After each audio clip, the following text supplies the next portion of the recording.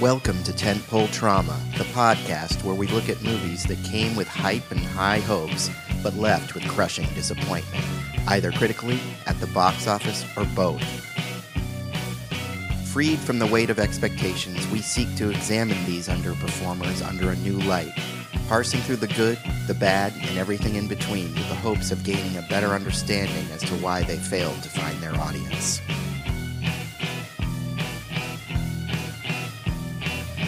Warning, there will be spoilers, so if you haven't seen the movie that we're discussing today, I suggest you stop the podcast and go watch it. Then when you come back and listen, you'll get more out of the discussion. On this week's episode, we discuss John Carpenter's The Thing.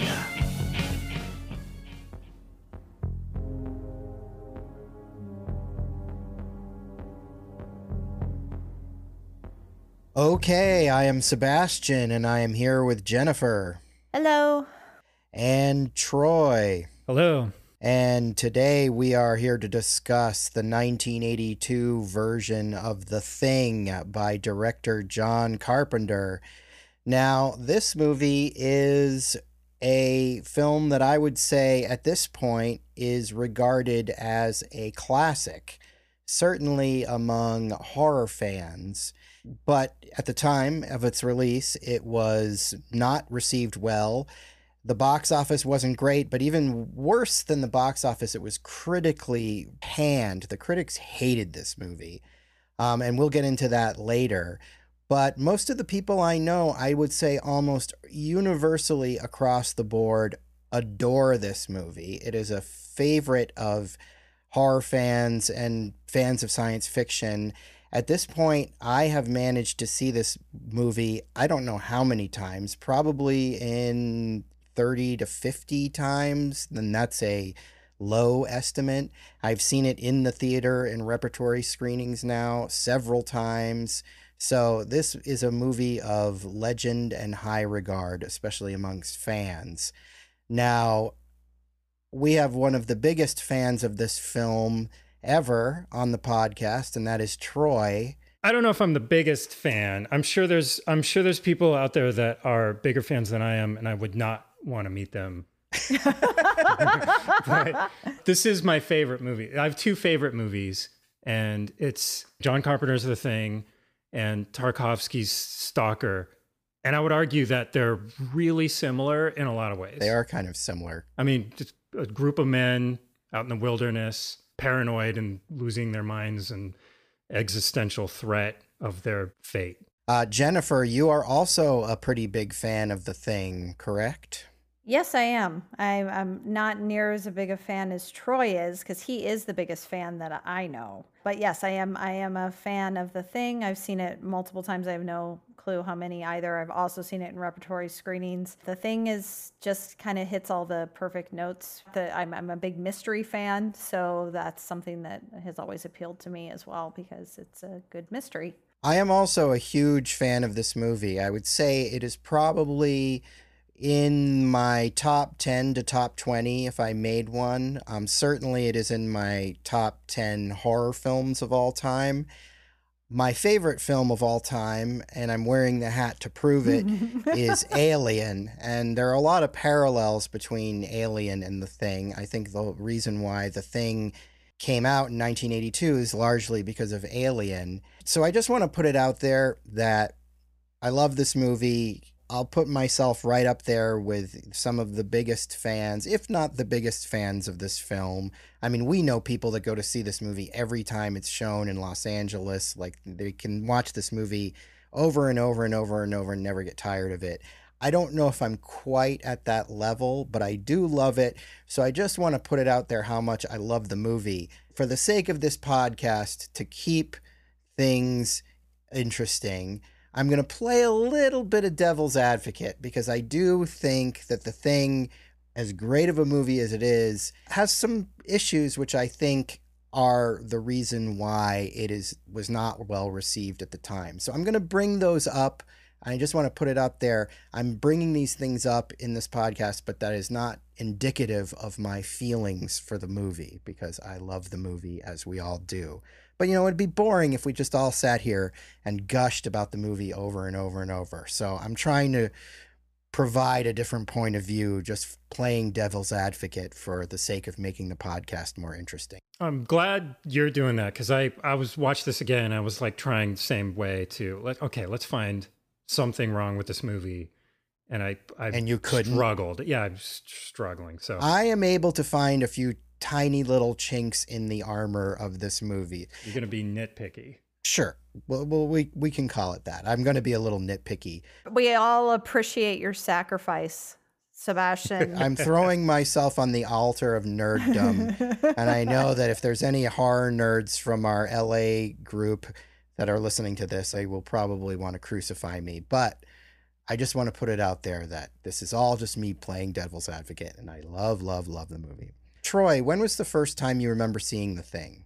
When this came out, it was 1982. So I was around 9 when this came out. And I remember my dad coming home, and it was one of those things where he wanted so badly to share. He went and saw this movie, and he came back and was like, oh my God, I just saw this movie. It was the coolest thing.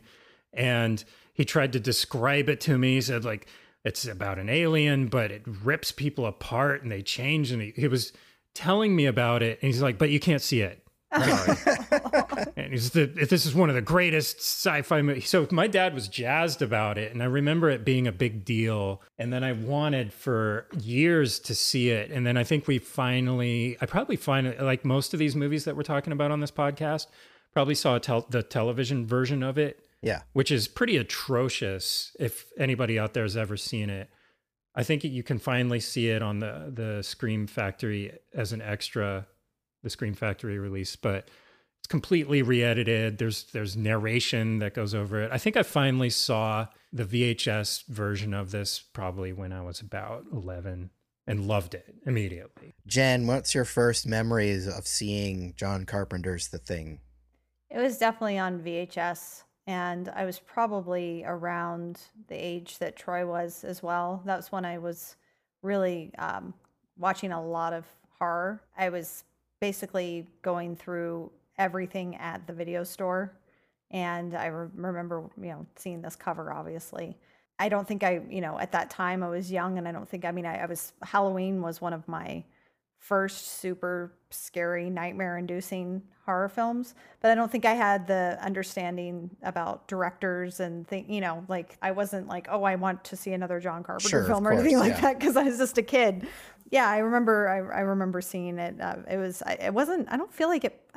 don't remember it playing on TV a lot, but I definitely saw it on VHS.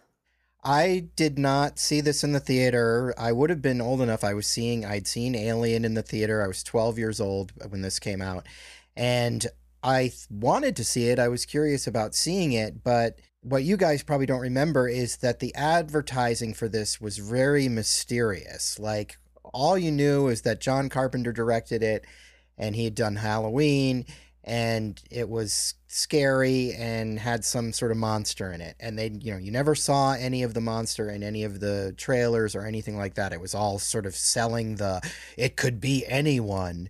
And for whatever reason, I didn't end up seeing in the theater. I mean, I would read movie reviews at that time, and this got panned. So my first impressions of it being in the theater was that it wasn't a good movie. And so I didn't get around to seeing it.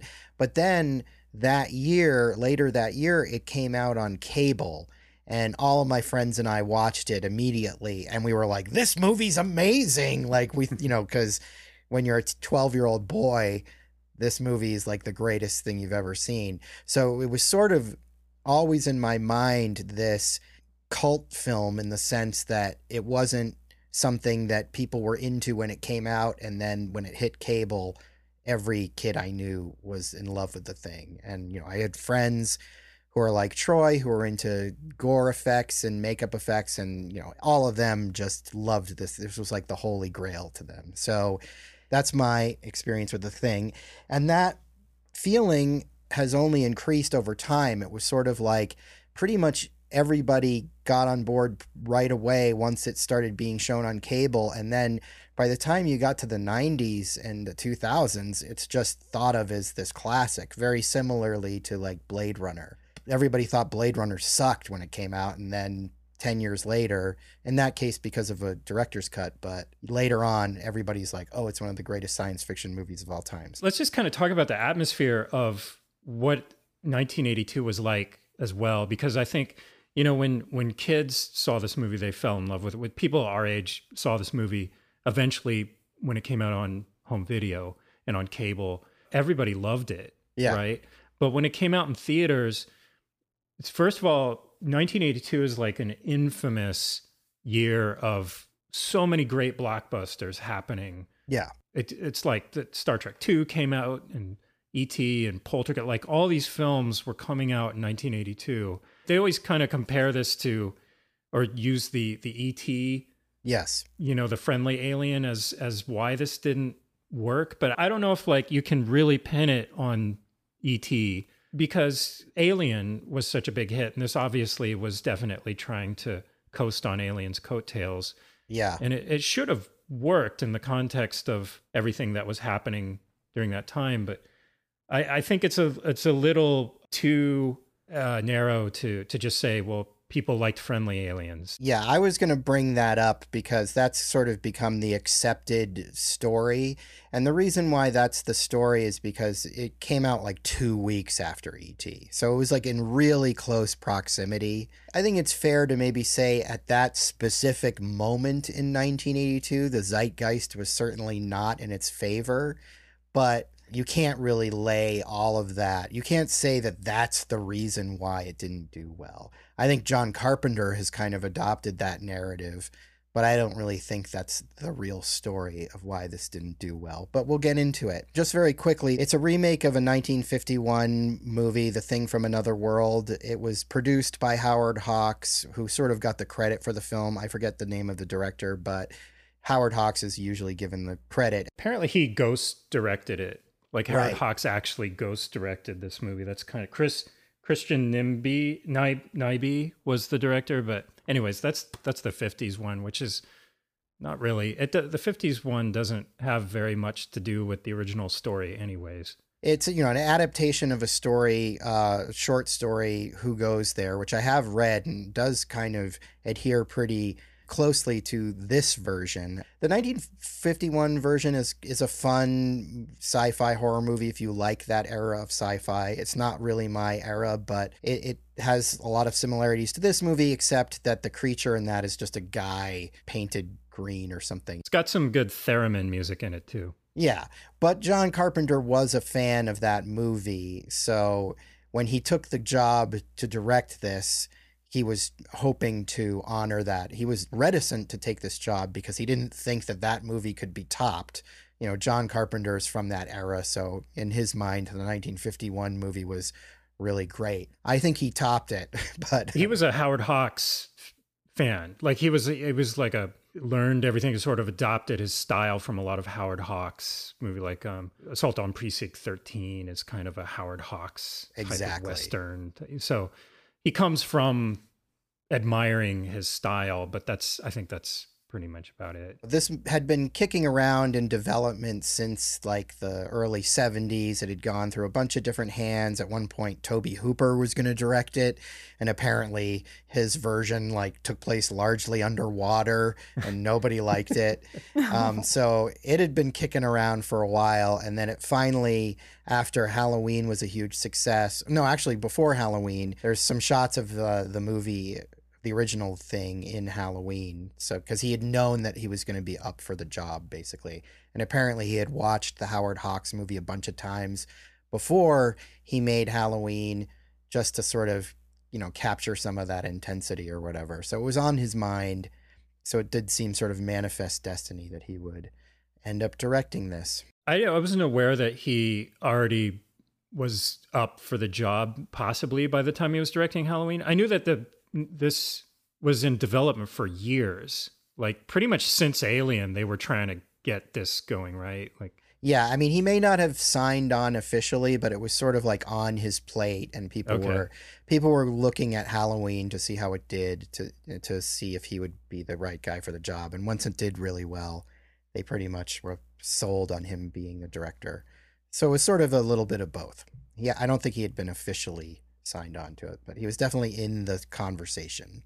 So this movie takes place entirely in Antarctica at a American research station. But before we get there, before we even get to the title, we are given a quick shot of a flying saucer flying through space and heading towards Earth. It goes into the atmosphere and sort of starts burning up. So we're pretty much told right away that this is an alien story, even though we're going to find out that that spaceship crashed, I don't know, like a million years before the start of this movie. 100,000 years, possibly. It's a pretty cool flying saucer. I think it looks good. Oh, yeah. No, I think the saucer looks great, especially for the time. Yeah. It still holds up. It's a model. It's a scale miniature. It's a great opening, having this saucer come in and burn up. It sort of gives you a bit of information before the title comes on. Yes, the saucer looks great, but I was just thinking about how awesome the title sequence is. Like, just that it's so iconic, and it's so, like, even watching it today, like, you've seen it so many times, it's just it's so well done. And they did it the same way as the 50s one, where they actually had like a cutout of it. Yeah. And they had like some black plastic that they melted to have the light shine through with some smoke effects. I do love the saucer and everything. And as a kid, I really loved it. But putting my nitpicker hat on and being sort of a writer about it, it does give it away that it's an alien. They could have played up that, is this an alien? Like, there could have been a more mystery as to what the creature or whatever they were dealing with was. But it does sort of put a very firm stamp in the ground that, like, no, it's an alien. We're dealing with an alien. That's pretty nitpicky. You're going to have to push these a little I'm going to have to do better than that. Yeah, there's enough mystery going on in this film. We don't I need don't think to... so. I don't think so. I think it could be more of a mystery. No, I like it. I love it, of course. But, I could see going another way with it, is all I'm saying. I mean, that'd be interesting. But yeah, I agree with Jen. Like, this movie rides on mystery. So starting right into the movie after we get our titles, we have this helicopter chase where there's a helicopter going over the snowy wastes of Antarctica, and it is chasing after a husky. And there is a person in the helicopter wearing these really sick goggles, and he's got a rifle, and he's shooting at this husky and chasing the husky across the snow. It's really mysterious. It totally grabs you and pulls you right into it. I think it's actually kind of brilliant because if you're an animal lover, you're like, why is this asshole shooting at this dog? So it's a great way to get you right into the movie. Yeah, I agree. And even though I, have seen this multiple times and know why, seeing it today, I still am like, the dog, it's still like I'm still bothered by it. Yeah, it definitely pulls you in. You're like, what is happening? Why is he trying to hunt this poor animal who's just running through this wasteland of snow? There's a lot of dogs in this movie, and they are really good dog actors. Like, whoever did the dog training in this did a great job. The opening of this movie is beautiful. Right away, we're in a location, which is, the scope of it looks huge. We're definitely shooting somewhere. They shot this in British Columbia. Uh-huh. But I mean, it looks like you're in the Arctic, the Antarctic. And yeah, some of Dean Cundey's best cinematography right away. And these helicopter shots look incredible. And this dog against the white snow. But wouldn't it have been cooler if the dog was a little more black? I'm kidding. No, this whole opening is perfect and great. And so this helicopter arrives at this American research station. Never completely clear as to what they're researching. I guess they're just researching Antarctica and what goes on there. Now, Troy, what is the outpost? It's actually in the movie, they do mention the name of the station, but it's confusing. It's something that didn't really get, I think, to be a household name until all the merchandising came out Right. later. But it actually is Outpost 31, which McCready mentions when he's doing the cassette tape recording. But when you're introduced here, you see a sign at the very beginning. It's called Station 4. Another thing is I've also watched the different versions of the trailers or the teasers. And the early teaser says there's something happening at Station 4.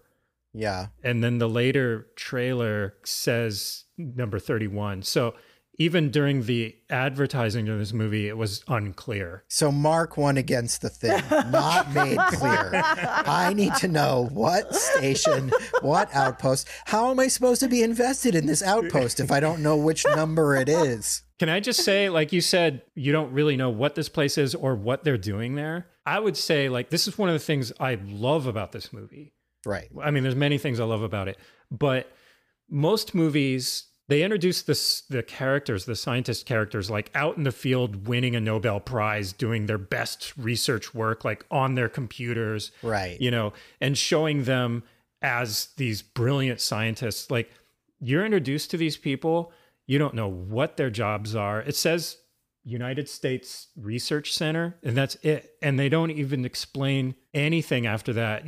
You're introduced to these people in a rec room getting drunk. And then after that, they never really tell you what they are, what their roles are, what they do. You never know what they're doing, what kind of research here. Our main character is R.J. McCready, who is played by the iconic Kurt Russell. And I would say this is one of his most notable roles. He's got amazing hair and an amazing beard. His whole hair game in this is outstanding.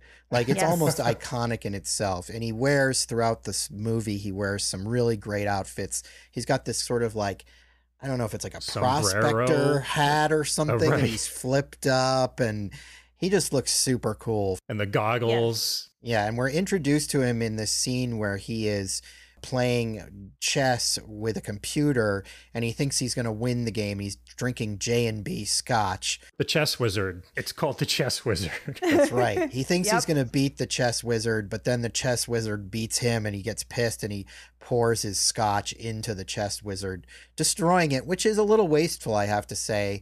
I mean, it establishes McCready as kind of a badass, but it also is like, I don't know if the chess wizard really deserved that. So strike again against the thing. Okay, I'll give you that. I will give you that because it was a little distracting. Even as a kid, I was like, but what are you going to do after that? Like, that was your one game. I disagree. I mean, I kind of think, okay, well, yes, it is a little rash to, like, you know, ruin the More chess than a wizard little, all to- Jen.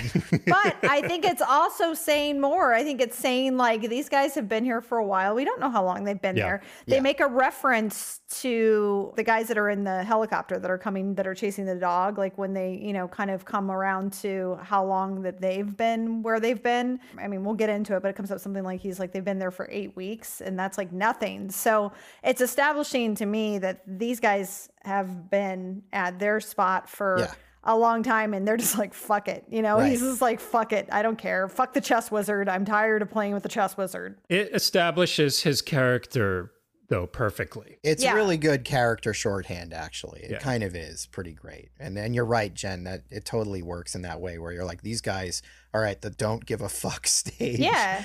of their tenure here in the middle of friggin' nowhere. Yeah. The Norwegian pilot or the Norwegian helicopter chases the dog into their camp, and it does get a little confusing here. I mean, obviously there's one person who's the pilot and there's the other person who's shooting at the dog. I think the pilot gets out, and then does the pilot blow up the helicopter by accident with the grenade? Or is it the guy shooting at the dog? I think the pilot grabs a grenade, it slips out of their hand, and the helicopter blows up with somebody in it. Right. I forget who tried to throw it. The nitpicky Sebastian is just trying to get another strike against the thing. Yeah, and I'm getting it. Not getting clear if it was the pilot or the shooter. It's not clear who's the pilot. The shooter is obviously the guy that comes out with the sick goggles because we see him leaning out of the helicopter. So I think what happens is he gets a grenade and accidentally throws it back to the helicopter, and the helicopter blows up with the pilot in it. So he ends up killing his own man. It doesn't really matter because he's not alive much longer because he follows the dog into the camp, and the station commander, Gary, he's played by Donald Moffat, who I recently saw in a movie, and he got like old really quickly. Like he's kind of bordering on old here, but by 1989, he was like an old man, but he's still kind of got a little vitality here. His hair's still got some red in it, but he's got these sick ass gray eyebrows that are really awesome. But he like smashes out a window with his revolver and shoots the Norwegian rifleman. Right in the He eye. does. He shoots him in the eye, but it's because he already had shot the. Here we go with the names. It's so many names. Dennings. Dennings. I'm like the redheaded guy. He'd already shot him. Oh, right, because the Norwegian shot Bennings Yes. in the leg and got him down. By the way, this is going to be a struggle for me throughout the film, even though I've seen this so many times because there are so many characters. There's certain characters that I totally can remember Would their you names. say maybe there's too many characters in this movie? Because I might say there's too many characters. You know what's great about the movie Alien, which is my favorite movie, is that there are 7 characters, and I can name all the characters in Alien off the top of my head. And I think most people can. Anyone who's seen Alien a few times can probably name all 7 characters and differentiate them. This movie does not do that as elegantly, let's say. Okay, I'll give you that as one of your nitpicks. Yeah. It may be a little bit too many, but I'll say this: like it did come off to an even 12, and I think they were kind of Bill Lancaster may have been the screenwriter trying to go for like a Agatha Christie. 10 Little Indians. Yeah, maybe you're right. It could have been a little bit much, but in the original story, it was something like 35 people. At least it came down from that. Well, and I honestly think that once you get into the movie, there's only a couple of guys that I feel are really hard to remember. Most of them you do remember. Yes. They give them enough of a moment. If you don't remember their name, you remember something they did or something happens to them that's memorable. So in most cases, I think they do end up distinguishing themselves with very little to go on. So I give the actors a lot of credit because the actors are all great. And for the fact that there are too many characters in the movie, I think it's handled pretty well. And unlike Alien, it is deliberately vague as to whose job is what. So you just have 12 men. They're all pretty. They're not all pretty. That's all for male sure. cast. A lot of them are middle-aged or over the hill, and they're pretty kind of brilliant. This feels like you just got dropped down into like an Alaskan fishing lodge. Yeah. Not a science research center. And there are no women, 0 women characters in this entire movie, which I think might have hurt it a little bit. It probably did. And there's a little tiny layer of misogyny, but I would say that it works for the story because these people are, again, like probably not wanting to be a part of society. Totally. And I think it works fine for the story. I think it hurt the movie commercially. Probably. But you're never going to see that again. And I love it. I love that this is like an all-male cast, and they're, except with the exception of like McCready and Keith David Childs, most of these guys are out of shape, overweight, older. There's pretty much 0 sex going on aside from McCready and his hair and his beard. Like that's pretty much the only sexiness you're going to get in this whole movie. Which I will give you that. I think that probably could have hurt it, even though I think it's amazing that it was cast that way. The opposite of sex appeal is what you're getting in this movie. You can almost smell the farts that have Oh my settled God. in to that That's place. all I could think about was how bad that place smells. Like that's what I was thinking. I was like, those men, they're just being gross. Men are being gross there, and no one's like trying to rein it in. The story opens up describing what this place smells like. The original story, Who Goes There, it says this place smells like sweat and dirt and filth and rotten air. That's the first way that you're introduced to it in the original story. So I think they kind of nailed it, introducing you to these men. Okay, so after this, the guy that takes care of the dogs named Clark takes in the husky And, the guys tend to pour Bennings, who's been shot. And we get sort of, a little bit of setup with the guys.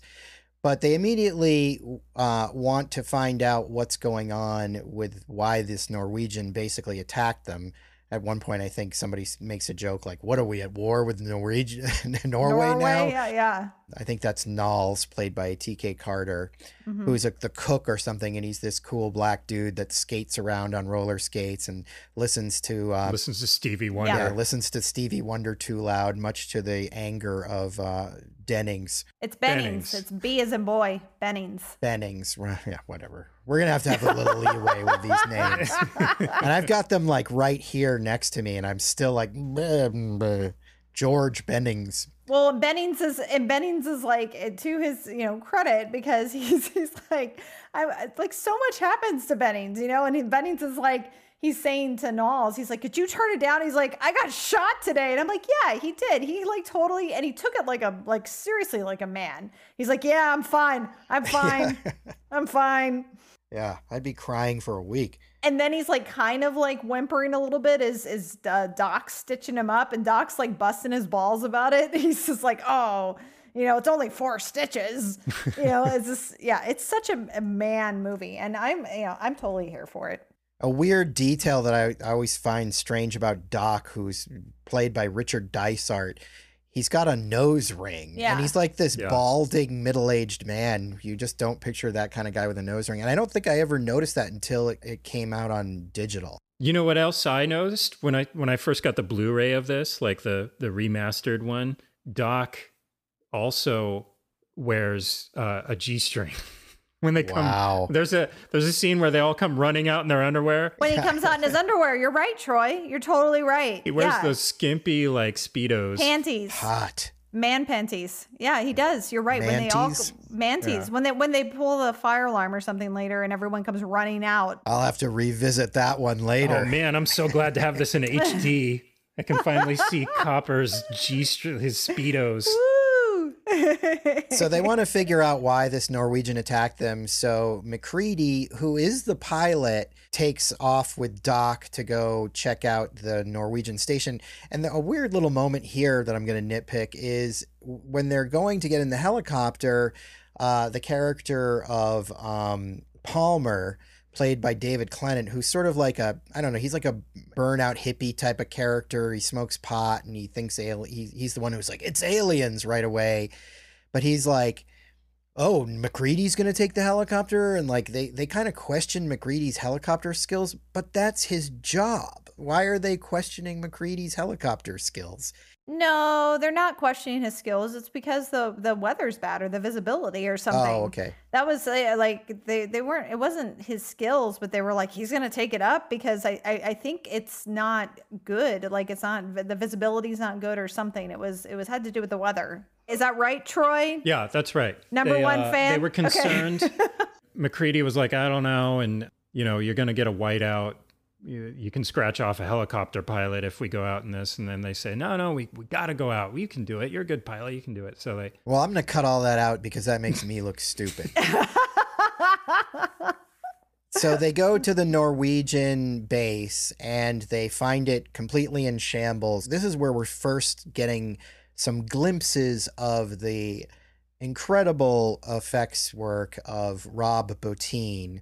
He was a young man when he was hired to do this, and I think he knew this was going to be his magnum opus, and he almost he got sick while doing it, and he just completely almost had a nervous breakdown. It was apparently really hard on him. He was also like 20. He was 22. Yeah, 22 years old. He'd done The Fog, and right. he was a kid basically when he did The Fog, and then built this relationship with Carpenter, and he was like, I'm giving this huge big budget project to you, and he killed it, but you're right, it almost destroyed him because he was so under pressure at such a young age. And you can see it on the screen. You see why the practical effects in this are incredible, possibly one of the greatest, legendary, maybe the greatest of all time. Yeah, I would say. No, they're amazing. They still hold up too. Like they still look incredible. Legendary effects. We'll get more into detail when we get to some of the real show-stopping scenes. But at this point, we're just seeing a bunch of dead Norwegians. There's one who's like frozen in his chair and he's cut his wrist and you can see the blood's pouring out of his wrist, but it's frozen. They find this sort of fire pit full of corpses, but Doc notices that one of the corpses is like, is that a human? And what they end up doing is they end up bringing this malformed humanoid that they find in this charred station, and they bring it back to their own, which is probably their first and biggest mistake. I'll just say again, with the makeup effects, there's hero shots of them where they're close up, but the way they're lit it's still, you have to kind of strain your eyes to see what it is that you're looking at. And I remember as a kid, I loved that. Like you mentioned the guy with the slit wrists and the throat. You knew what it was, but it still was confusing as to what is he holding in his hand. Like he's holding a razor and the frozen blood. Like the way these makeup effects are lit are doing them even more justice. Well, I think the whole movie sort of operates that way, where you don't always know what you're seeing, and that's its strength, I think. Similar to Alien, because I think Alien did that too, but I think it's even more utilized here, where you're constantly sort of trying to figure out what you're looking at, and I think that's part of what makes this so scary, and that applies like through to the monster and everything. Yeah, totally. Still, even today, watching this, and again, like seen it so many times, I'm still just like, don't take that body back with you. Don't do it. So they bring it back to the American station, and we get this great scene where, we're looking at this amazing Rob Bottin disturbing creation. It basically looks like a couple of people fused together, but with all this other crazy shit going on. And we get this great scene where Blair, who's the biologist, which I thought he was like the doctor. I'm like, who's the doctor? Is it the doctor or is it Blair? Because they both would sort of do doctorly things. But yes, he performs an autopsy on the remains. This is the makeup that's got like a human head that's sort of stretched almost into two heads. Yeah. It just looks so imaginative. I actually remember seeing a picture of that. I think my grandmother showed it to me in like 1981 because she knew I was already getting interested in makeup and stuff. And it was this big article in the newspaper, like this new movie's coming out. It's going to have these amazing makeup effects. And there was a big color photo of that. So that was kind of early marketing for this movie, was that one effect. It's just this brilliant looking stretchy face. Yeah, it's really memorable. It really sticks in your subconscious. It's such a gross autopsy in the best way, but it's just like, I so feel for Blair because and it just smells too. That's the thing, when they bring it in and they're like unwrapping this thing, everyone's just like quivering their face and they're just like, oh, like gross. And there's Blair having to hack away at it. I'm sure as a biologist, this is like also delightful for him, but I'm just like, oh, this is so gross. And it's so gross in the best way. Kudos. Rob Bottin is amazing. It's just still just holds up as being so disgusting. Yeah, there was apparently like gallons, giant barrels of KY jelly that they would just slather these things on. They went through gallons and gallons and gallons and gallons of this stuff just because every time you see these effects, they're just glistening and dripping. Just goo. Just gooey. And we should say that Blair is played by the immortal Wilford Brimley. The immortal Wilford Brimley. And a really fun game to play is to look up how old Wilford Brimley is in this movie and compare your own age to him. I have far exceeded his age in this movie. I remember you playing this game. Well, how old is Wilford Brimley in this movie? He's like 48 or something. Yeah. No? Yeah. This is a game that Sebastian and I play all the time. And how old is Wilford Brimley in Cocoon? Like, right. Yeah, that game. Or just anything, like we were watching something with Ernest Borgnine the other day, and I was like, I bet he's younger than you are. But with Wilford Brimley, you're always, every time you do it, you're shocked at right. actually how young he was. right? Yeah, wait a minute, he was 35? Right. Yeah. He's just one of those men that just looked a certain age forever. Yeah. He aged quickly when he was like a kid. He just looked like a grown adult. He looked 40 when he was 12, probably. But he's amazing in this movie, and this is one of his signature roles, at least in my mind, as Blair. But he finds a set of normal human organs in the corpse, which gives us a little clue as to what's going on. After this, what happens is the character of Clark, played by Richard Mazer, who's a character actor that you've probably seen in a bunch of stuff. And he's sort of this sad guy with a beard who takes care of the dogs, but he takes the dog that's come in and puts it with the rest of their sled dogs. So they've got this cage full of huskies. And as soon as he leaves, the dog that he's brought in, there's this great scene with the dog sitting there, and all the other dogs are kind of weirded out by the dog, and then they all start to growl at it, and you hear this noise. And the sound design in this is also great. Like the sound when the alien sort of appears is awesome. And the dog from the Norwegian camp metamorphoses into this alien creature. And it's not just an alien creature, but it's an alien creature that's sort of lashing out with tentacles and all sorts of things to get the other dogs, because it's sort of assimilating them into itself.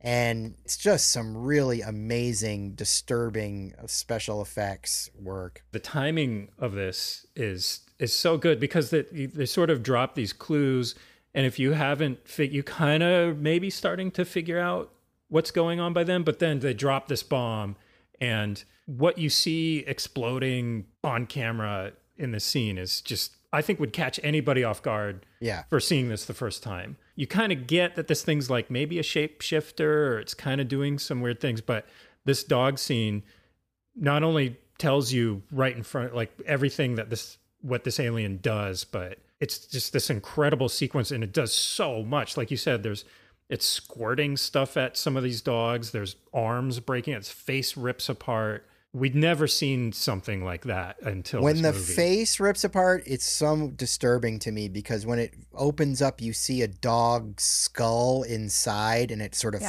falls out. For some reason, that is what really gets to me. I mean, it's horrible because, all the other dogs are freaking out and suffering. And you said that the sound design, there's like when they come back, when everybody finally gets into the room, and now you're just seeing this goopy mess that kind of looks like a hairless dog with tentacles stretched out everywhere, and which is actually, at this point, that's a Stan Winston effect. It's the only thing that Stan Winston had in the whole movie. Just that one dog, that one element of this scene. The sound when it screams is like this weird dry ice squeaking noise or something. It's just amazing. It's so blood curdling. And it's only because I've seen this movie so many times, and I think I know a lot about it. But I do notice in that one shot that you're talking about, when it's the Stan Winston creature, I can tell that sort of lead dog head is a hand puppet. Yeah. But I mean, it's still awesome. I'm not offering that as a criticism, but I can sort of tell. But it's a great hand puppet. It's really cool. That whole scene is just, even after seeing it multiple times, is still just whoa. And the editing too. The editing in this movie is great. The way it cuts around these sequences. Yeah. And like Troy touched on, it's definitely at this point, because we've seen the autopsy, we've seen they're paying a lot of attention to this one dog who hasn't gone to the kennel yet. Yeah. So there's there's a lot of shots of him. There's also a shot where right before this happens, he goes into someone's room, and you just see the silhouette of the person. Oh, that's right. Glad you brought that up, because I just learned this yesterday, and this is one little trivia piece I'd never known about the thing. So at an early age, I deduced it down to figure out that that's Palmer. So you see the dog wandering around camp, right? Right. And before this big sequence, this changed metamorphosis scene happens, it wanders into a room, and you see a silhouette of somebody turn around. Yes. And look at the dog. And that clues you into something has happened. They apparently they got the guy who played Palmer to do that silhouette And it looked so much like Palmer that they said, okay, we have to put somebody else in there. And they actually got Dick Warlock. Oh, wow. Oh, okay. So Michael you're seeing Myers. Michael Myers turn around and be brushed by the dog. I didn't think it was Palmer. I thought it was Richard Messer, Clark. I thought it was Norris who ends up being the Thing later. I mean, it's intentionally supposed to keep it vague Yeah. at that moment. Yeah, you're not supposed to know who it is. No, you're not. That's why they got somebody else who wasn't even part of the cast to do that silhouette. That's why they got Michael Myers to do it. Yeah. Because no one was going to see that coming. So what happens here is the alien asserts itself and is attacking all these dogs. They hear the dogs crying, and the guys all pile in, and they see what's going on. And MacReady torches the dog, right? Oh no, it's Childs actually. The character of Childs, who is played by the great Keith David. You know, he's this sort of gruff character, and you know he'll play into the end significantly. But sort of Childs is sort of set up as like kind of I don't know if you'd say he's the asshole, but he's sort of like the most hard-assed of them all. Like Childs doesn't take a lot of shit. And Childs uses a flamethrower to incinerate the creature, and it's this amazing creature tries to escape up into the ceiling, and you know you see it metamorphosizing into these claws coming out of it. It's really, really cool. And so they bring this burnt corpse back, and Blair does another autopsy on it, and that's when he learns that it can perfectly imitate other organisms, and he's like, this isn't dog, this is imitation. And he does it in that great Wilford Brimley voice. Just back to Keith David. Like when I saw this movie, I was a sort of an instant Keith David fan. He's really badass in this. Loved this guy in this movie. And I'd say it's like his best performance, just even the subtle things that he does in it. And after I kept looking for him in other movies and kept, every time I saw him, I was like, oh man, it's Keith David. And he just never quite hit what he did in The Thing. Yeah. And like for decades, it was just like, what's Keith David up to? When am I going to see him again? And just would kind of have these roles that Carpenter cast him again in They Live. Was he in any other Carpenter movies? He's pretty remarkable in They Live. Like if there's any role that he almost matches what he does here, it's that one. Yeah. Keith David's amazing. Yeah. I mean, he's still like, he's constantly working. He's definitely kind of a character actor. He's got this great voice. He actually does a lot of voice work. I think he did video games and stuff. Right. His voice is amazing, so that makes sense. So one of the things that they had recovered from the Norwegian site are a bunch of videotapes. And if you're, a fan of old videotape technology, we get some, cool old giant VCRs. They're watching like shows at one point and stuff like that, that have been recorded. But on these tapes and other forms of data, they learned that there was this site that the Norwegians were going to, and they see like footage of the Norwegians digging something out of this excavation site. MacReady and Norris go to check out this excavation site, which turns out to be a giant alien spacecraft. And for the giant alien spacecraft, we get a pretty nice matte painting. But I'm going to bring up another little nitpick here, which is you introduce a giant alien spacecraft and we don't really go into it. We just see it and that's it. And then they find a smaller dig site near there, and it's like a human-sized dig site. And then they find another creature in that. Yeah, I'm just gonna nitpicker. I'm just gonna say that this matte painting is done by legendary Albert Whitlock. He's like at the time was one of the best special effects matte painters in the world. I'm not criticizing the painting.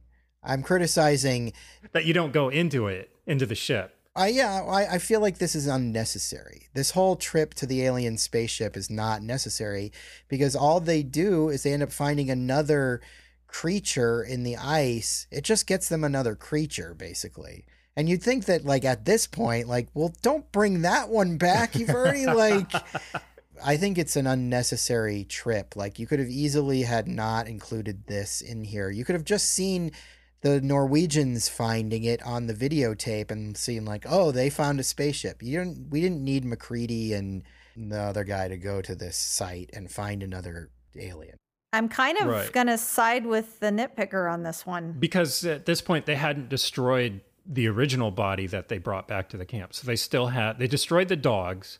Right. So the dog's gone, but they had this other one that they brought back. Now they're bringing back a second one. Right. If you needed another creature or you need the creature to still be there, just don't destroy all of the dogs or whatever. I mean, you could have just written it in a way that you didn't need to go get another creature. There's not much gained from going to the alien ship other than you see a cool matte painting. I'm trying to think of like what you could get out of this scene. It does sort of give a visual explanation that this thing was willing to go to sleep in the ice. Yeah. Which sort of gives you a precursor to what can happen at the end. That's true.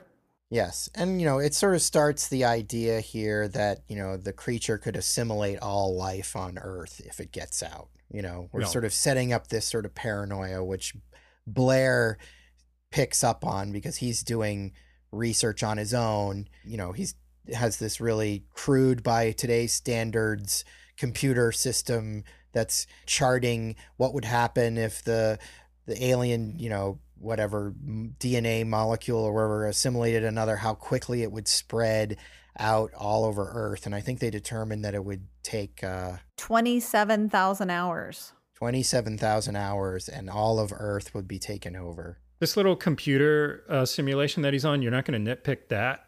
Because would be my nitpick. Well, no, just make it your nitpick. Don't say it would be your nitpick. Make it your nitpick. But you're supposed to be the asshole nitpicker in this. We can both be the asshole, Troy. I was always a little bit distracted by this scene. I mean, you do need this is your exposition scene in here, right? And they need to give you a little bit of a visual helper. But I always wondered, like, did Blair sit there and like build computer graphics and write this little simulation program with these cells copying each other? And how much time did he spend? Dude, you don't know what Blair's doing there. That could be like just part of his rig. Like he's doing all sorts of crazy shit with microbes and stuff. He's a biologist. That could just be a program he has. Are you trying to doubt Blair? This is Blair. We don't know what Blair's capable of. And also he's sitting there with a little stopwatch too, which is all interesting. I think it's all kind of unique to his character that he's basically, what has he got? Like a bottle of vodka, a stopwatch, an alien computer simulation program that he's sort of cobbled together on a Radio Shack computer. Mm-hmm. And then he's got a gun in his drawer that once he's decided, like he just kind of shakes his head. Crap. And he opens up the drawer and he's got a revolver that he decides he needs to finally get out of his desk drawer that's been sitting in there. I like it because it really sort of sets up that Blair's going to lose his shit over this because he's looking at this thing and he's like, oh no. I feel like at the age I'm at right now, because I'm so close to Wilford Brimley's age in this movie, older than him, in fact, that's me. Like, I'm like, fuck it. I'm going to trash this place. There's no one's getting out of here. And so we get this scene where like Blair is like going like house on all the communications equipment, and the poor character of Windows, who is the communication guy. He's this guy with sort of frizzy hair, who's always sending the messages that they need to be sent or whatever. He's like cowering in the corner and he's already got like a bloody gash on his head because of, I don't know, probably Blair hit him with the axe or something. And like Blair's just like, oh, no one's getting out of here. Oh, he's like drunk and trashing everything. I kind of related to this scene more than any other scene. Yeah, it's an awesome scene, and it does, give you the sort of necessary desperation of what could possibly happen. But it's great because he undeniably really kind of goes insane. And he goes insane, and it's like, yeah, there's definite reasoning for him just snapping. There's plenty of background that has been displayed to show that, I mean, he was already on the edge that this is going to happen. But it's also because, again, we're in a mystery and we don't know exactly what's going on and who's what. Like, you don't know if this is also related to him being infected in some way with this. First you see what's happening, then he goes insane. But then after that, it does kind of start pointing a finger at him, which is interesting. Yeah. Like, he's the one that sort of tells the audience how this works. Yeah. But then pretty soon after that, the finger is almost pointed right back at him as a suspect. Right. He becomes a suspect immediately, which is sort of unusual for a character who is also the person telling you what the threat is. They're not usually the person who's the most suspicious. But they manage to get Blair. Blair's got a fire axe and he's trashing the radio equipment, and MacReady's got to take a table and jam it against Blair as he's swinging the axe, and they eventually get him down. Does he shoot? He shoots at Childs a lot, actually, but he doesn't hit him. Yeah, he doesn't hit him. He just runs out of ammo. Because they all are holding tables to shield themselves. And they get him down and they imprison him in the tool shed. And there's this nice scene where MacReady sets him up in the tool shed and he leaves him with like a half a bottle of vodka. And I noticed watching this now, the continuity in that bottle of vodka. Maybe I just really want some vodka. But it looks like half full in some shots, and then some shots it looks like there's barely any in Oh, that's funny. And MacReady takes like a swig of it before he leaves. It's like, dude, leave the poor guy a little more vodka than that. He's going to be stuck in this shed in the freezing cold. Did you notice the voiceover as they're marching him up to the shed? Mm-mm. Because I think that there wasn't a visual description of like where these places were. So they're sort of marching him up into this shed, and there's this obvious voiceover. They say, like, why don't we put him in your shack, MacReady? He says, I don't want him in my shack. We'll put him in the tool shed. Like, as they're walking him into the door, as if they were having this discussion right about as they were ready to drop him off. I'm trying to help you with the nitpicky stuff here. I appreciate that. I'm throwing you a bone. Lame ADR. Yeah, because why didn't they put him in MacReady's shed? Lame. This movie sucks. Yeah, it was just one of those things I noticed. I've always kind of noticed early on, like, that they had to sort of drop this voiceover as they're entering the room. Before this, poor Bennings gets assimilated by the creature, and Windows interrupts the process. And, we see Bennings getting sort of like wrapped up in tentacles or whatever, and then he runs out into the snow, drops down in the snow, and he's got this like creature arm, and he does this horrible scream. Yeah. And they burn him alive. Now, apparently, I was reading this was originally intended to be a much bigger scene, like Bennings's transformation. He was supposed to sort of get like sucked under the ice, and there was going to be this big set where they were like pulling him underground, and then he would pop out of the ice and be this big giant monster, but they didn't have the budget, so he ended up just getting a rubber hand stuck on him and like burned out in the snow. Poor Bennings really goes through it. He really does. Bennings gets it bad. But I like that scene. I think he looks creepy. It reminds me of the 70s version of Invasion of the Body Snatchers. Yes. And he's like, raw, They used that in the trailer. That was in the trailer. I remember scream, that specifically. Yeah. At this point in the film, you definitely are getting the body snatcher element on top of the alien monster, and it's just like it's two of like my favorite horror tropes is those two things put together. It's wonderful. This is the part of the movie where we really start to enter this who's infected, who's not. You can't trust anybody kind of thing. And I definitely remember as a kid, this was my least favorite element of the movie. Like, I didn't really care to try to figure out who was the thing and who wasn't. I just wanted the monster to show up, like I preferred Alien in that we just know it's a monster, and it's not like, oh, now we're worrying about who is the monster and who isn't. Oh man. Well, now I appreciate it. Yeah, this is always been my favorite because I love mysteries. And so this is the sweetest plum. I agree. I love the mystery of it, but also this is the kind of thing at a young age was you kind of got it a little bit in Alien, where something invades your body and then you're hosting. Yes, you're incubating, you're hosting something inside your body and you don't have any control of it. But I think even more frightening than that was the idea, and I remember this both Invasion of the Body Snatchers, the 78 version, in this movie, like, it was so terrifying not being in control of who you are. What would that be like if this thing got and then your body started changing to the point where you're not you anymore, that freaked me out more than anything else in any other horror movie. Gave me nightmares. So now that this film was doing that, and then to see bodies being like ripped, the body horror element on top of that, with it not only takes away your identity, but it like rips you apart.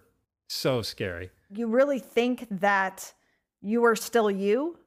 And, and that's kind of like the argument. It's like, well, I know it's not me. I know I'm me, and it's like, how do you know anymore? Like once this happens. I remember again, as a kid, I would just like sit there and ponder, like, what would that be like? Or do you still think you're you until the organism decides to initiate and do something? Like, does it assimilate you so perfectly that you have no idea that you've changed until it sort of activates? I feel like that's how it has to work, because otherwise it doesn't make any sense. That was going to be my nitpick later, is like, if this alien creature becomes you, like, how does it know how to talk like you? How does it know how to like hold a conversation with anybody? I think your version of this that you're making up in your head makes sense. Like, that you don't even really know that you're the creature. Yeah. But I mean, that doesn't really make sense either, because it makes a whole new version, though. It's the same thing in the Body Snatchers. It's the same idea. All I was saying is, like, I would just sit and like wonder about this stuff for, hours. Like, what would that be like? How does that work?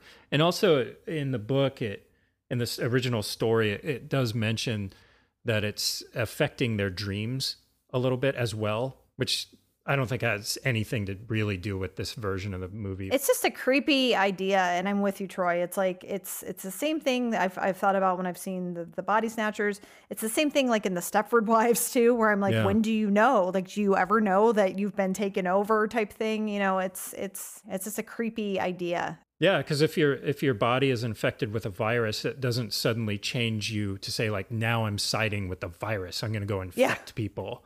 You're still trying to socialize with your friends and do whatever you can, even though the virus is now, you're hosting it and spreading it, but you're completely unaware that you are now spreading that this would thing. never happen in real life.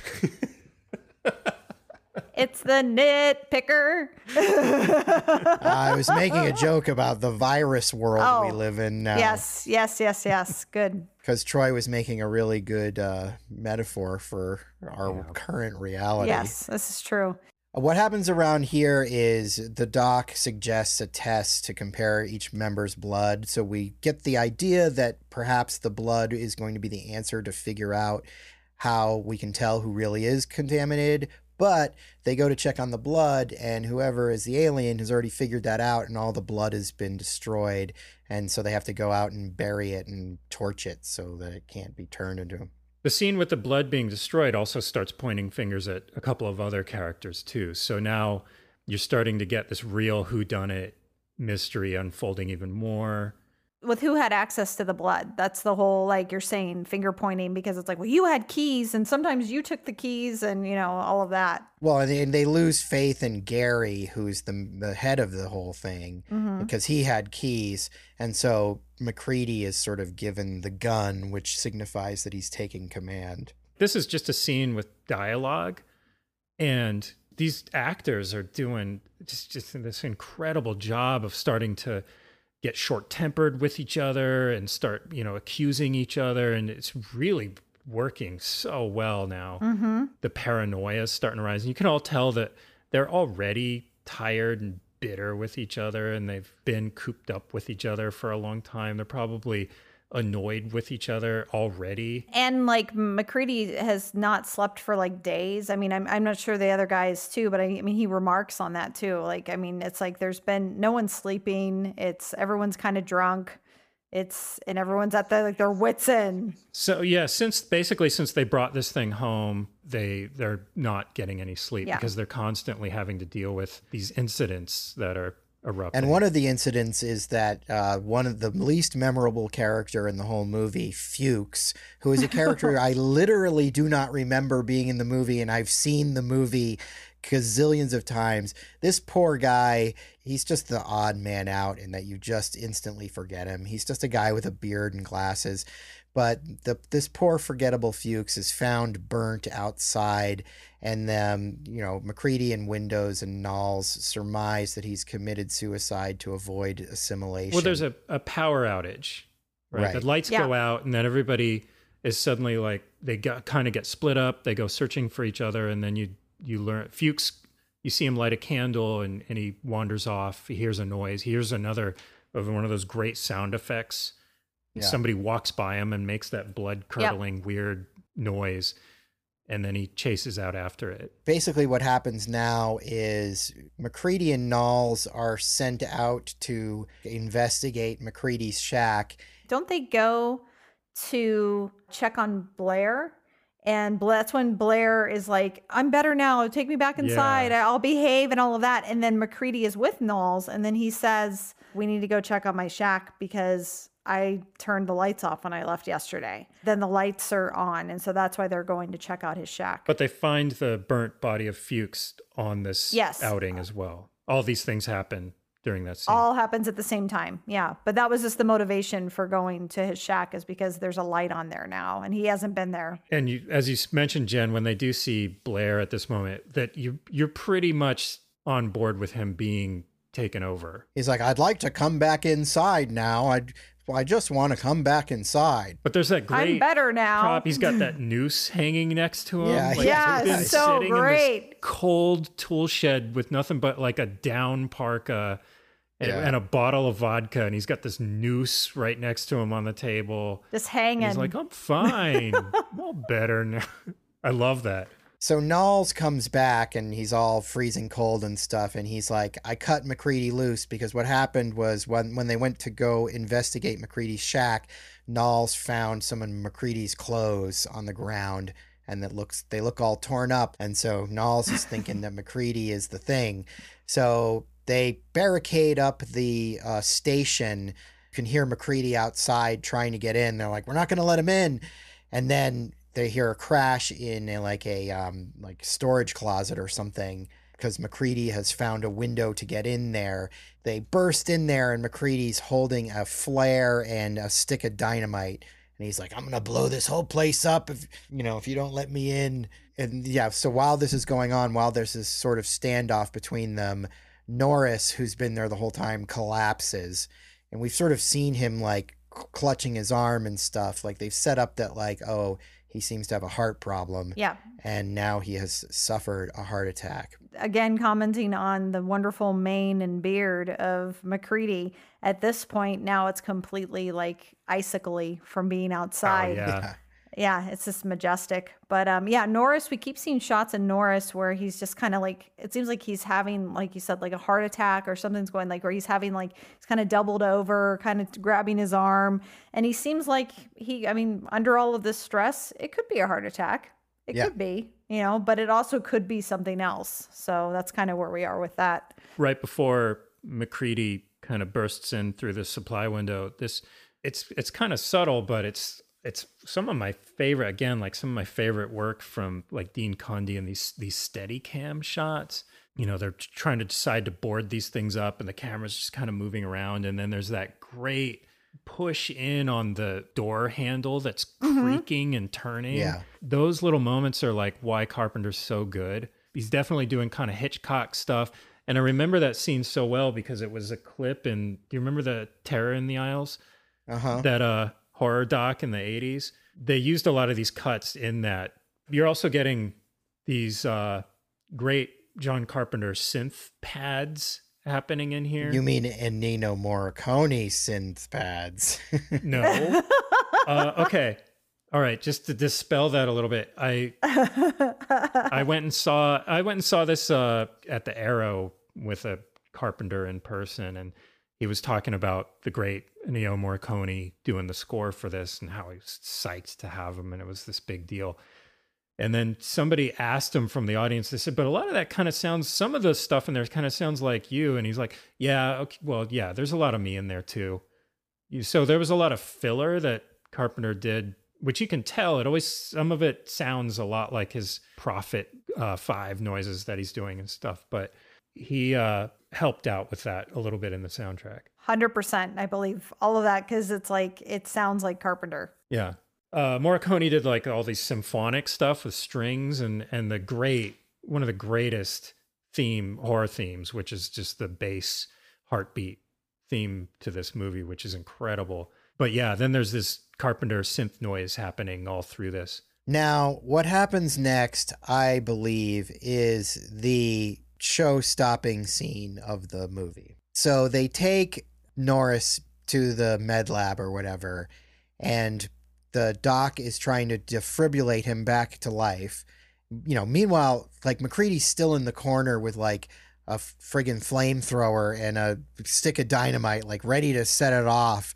But they're trying to save poor Norris's life from this heart attack. You keep seeing the doctor defibrillate him, and then one time he goes in and Norris's chest just opens up and the doc's hands go in, and then Norris's chest closes in on his hands with teeth on it and bites off his arms. So Norris has been the thing, or a thing, this whole time, and it just goes crazy. We get a Rob Bottin creature like I've never seen, has never been replicated in any way. Like I don't think anybody's ever come close to this in cinema history. This is one of the best horror movie scenes of all time. Yes. This scene. 100%. It is up there with Alien, with the chestburster, the thing coming out of Kane's chest. Maybe even more intense, because this creature is tearing apart Norris's body. Every part of him is an alien that has its own sort of sentience. So it's trying to separate from him, and the head comes off, and the head just looks amazing. There's this sort of like green rubbery tendons pulling it apart. And I mean, it looks incredible. And it goes on and on. And on and on and on. It defies explanation. It is the closest thing the cinema has ever achieved in creating that true Lovecraftian, you cannot make sense of this horrible thing. And it is just so unbelievably horrifying. And it's, body horror. It's, all this crazy effects work. It's just, I don't even know how to even describe it. The head separates, it goes on the floor. Then it grows legs and eyes. Well, a tongue shoots out of it, and it's sort of dragging itself along with this like tentacle tongue. And like, meanwhile, all the characters are like freaking out, and they're not noticing these little details of what's happening. Well, and then, I mean, there's still the whole thing, and MacReady's still, I mean, everyone's freaking out because this is happening now, but there's only like a couple of people that are watching at one point when it's like the head spider creature that's like going out the door, and they're just like, oh my God. Like, cause it's just, again, seeing this so many times, seeing it today, I'm on the edge of my seat. I'm holding my breath. And I know how it's going to play out, but it's just that intense, and it holds up that well. And it's just, as you said, Troy, it just keeps going. It keeps giving. Yeah. It's like you just keep like, you don't think that it's, no, now it's going to be a head spider thing that's like scurrying away. Just to kind of rewind through this scene, like it's also like, I think one of the best scenes Carpenter's ever done as well. Everything about the scene is amazing. There's no music at all. Nope. In this scene whatsoever. So most of the time in a horror movie, you would have some scare cues. Bringing up to it, something intense. You'd have some strings elevating it. But what you have in this, just go back to the beginning, the setup here is like, everybody thinks MacReady's taken over. He's holding a stick of dynamite ready with a blowtorch ready to ignite it, saying he's going to blow everybody up if they attack him.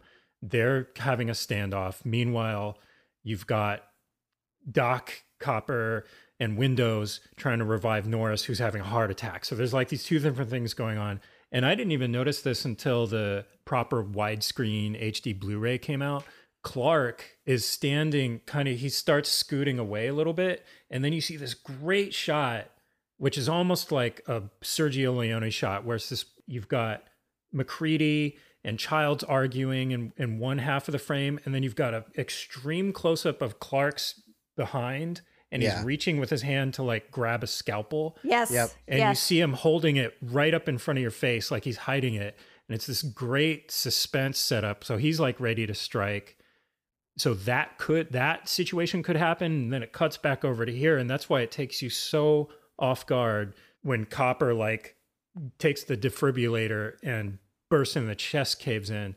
And meanwhile, you only have these noises of, I was listening to this really closely. You've got this hiss of the flamethrower, which is like at ready. You've got the little pilot light and you've got this hissing noise. And then you have the defibrillator, the electric tone happening. And both these sounds just start elevating and the volume starts going. And then bam, that's when you have like Norris's chest cave in and all hell breaks loose. But the setup for that is just amazing. Like all this tension building up to that. It's a master class in filmmaking and so many different elements of filmmaking and special effects at the same time. So yeah, it's an undeniably incredible scene. And it's the scene that I remembered most seeing as a kid when I saw it the first time. I mean, there were a lot of things about the movie that blew me away back then, but this scene was where I was like, how did this even happen? Mm-hmm. Like, I was like, that's the most incredible thing I've ever seen. Like, you know, like totally mind blowing. And the crazy thing is all the critical reactions of it were like, all the special effects are just in service of Gru and gore. Like you see that again and again, and all the criticism of it. It was too gross. Yeah, the critics are just like, it's just horrible. Why would anybody spend all this money to make something look so terrible? They just couldn't appreciate how fucking amazing this was, you know? Yeah. Which I think is another thing that worked against the film in terms of it being a commercial success, but has worked for it in being a legendary cult film. Did you know the where Copper's arms get bit off and then he kind of stands back and he's missing his arms? They actually put a mask of Copper on a paraplegic. Wow. So an actual man who was missing arms to look like Copper. Whoa, I had no idea. That's intense. So yeah, the way this amazing scene ends is the head has separated and become this sort of spider creature. It's like now it's an upside down head with like stalk eyes coming out of the chin and spider legs coming out of it. And it's trying to scuttle away. And both MacReady and Palmer turn around and seeing it. And Palmer famously goes, "You gotta be fucking kidding." And then MacReady blasts it with his flamethrower. But part of the creature has escaped up through the ceiling, like because it's sort of detached and it's, you know, become these multiple creatures. We jump right into one of the other great thing sequences right after this, right? This is where they tie them up. Right, because what MacReady has figured out from this, and this is another great thing about the scene, is something is learned here. MacReady learns that the thing organism, any part of it will react as if it's its own organism. So even if just your finger is the thing, your finger is going to try to survive and escape the situation. So what he figures out to do is to test everybody's blood, because even one cell of their blood is going to react if it's endangered. So he ties everybody up and has them cut their finger and drain the blood into a petri dish, and then he heats up a needle or a piece of wire with the flamethrower and sticks it into the petri dish to test the blood. So I mean, I think it's MacReady does himself, and he does I think Windows first. Mm-hmm. So he can have a helper with so he can have a helper. They both test out clean. And then, you know, so they're going down the line and all the guys are tied up and they're not happy about it. And they're all complaining about it. Well, Clark's dead. MacReady shot him, which I forgot to mention in the earlier part. So many other things were going on. But Clark did try to attack MacReady with the scalpel, and he shot him. Yeah, he shot him right in the head. And so both Clark and the doc are dead, and they're lying on tables. And he goes to test their blood, and he tests Clark's blood, and it doesn't react. And Childs is like, "Guess that makes you a murderer then, doesn't it?" Great line and great delivery. Yep. Yeah. They're actually all giving him a hard time because they think this test is bullshit. Gary, most of all, is the one who's royally pissed at this. Yeah, because they're tied up and they think like, and nope, nothing is happening. Everybody's blood has just been fine. Right. This test might not do shit. Yeah.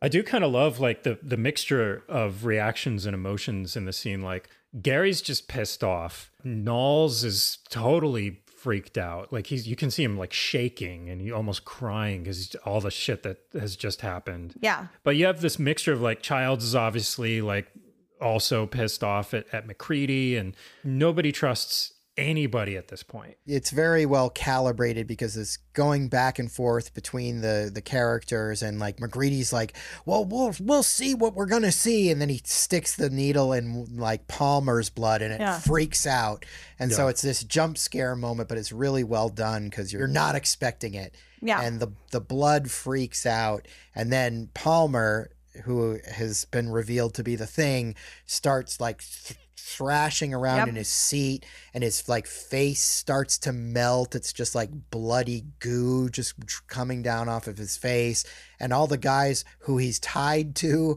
are now all freaking out.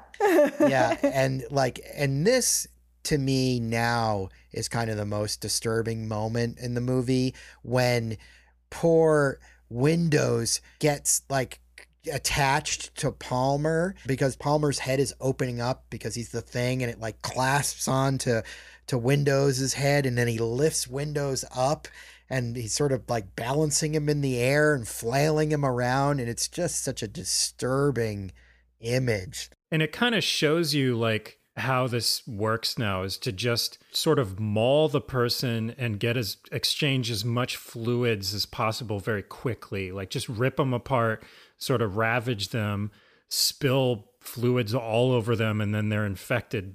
Just kind of a technical thing. Like it was a bit, the cutting around this, and because Windows is obviously like this dummy that this Thing is like lifting up and thrashing around. There's kind of just a lot of like awkward overdub sound effects and stuff happening. Right. There, but it's just because it was trying to create an action sequence with puppets and stuff. You're right. It's pretty much sucks, that overdubbing. Just kidding.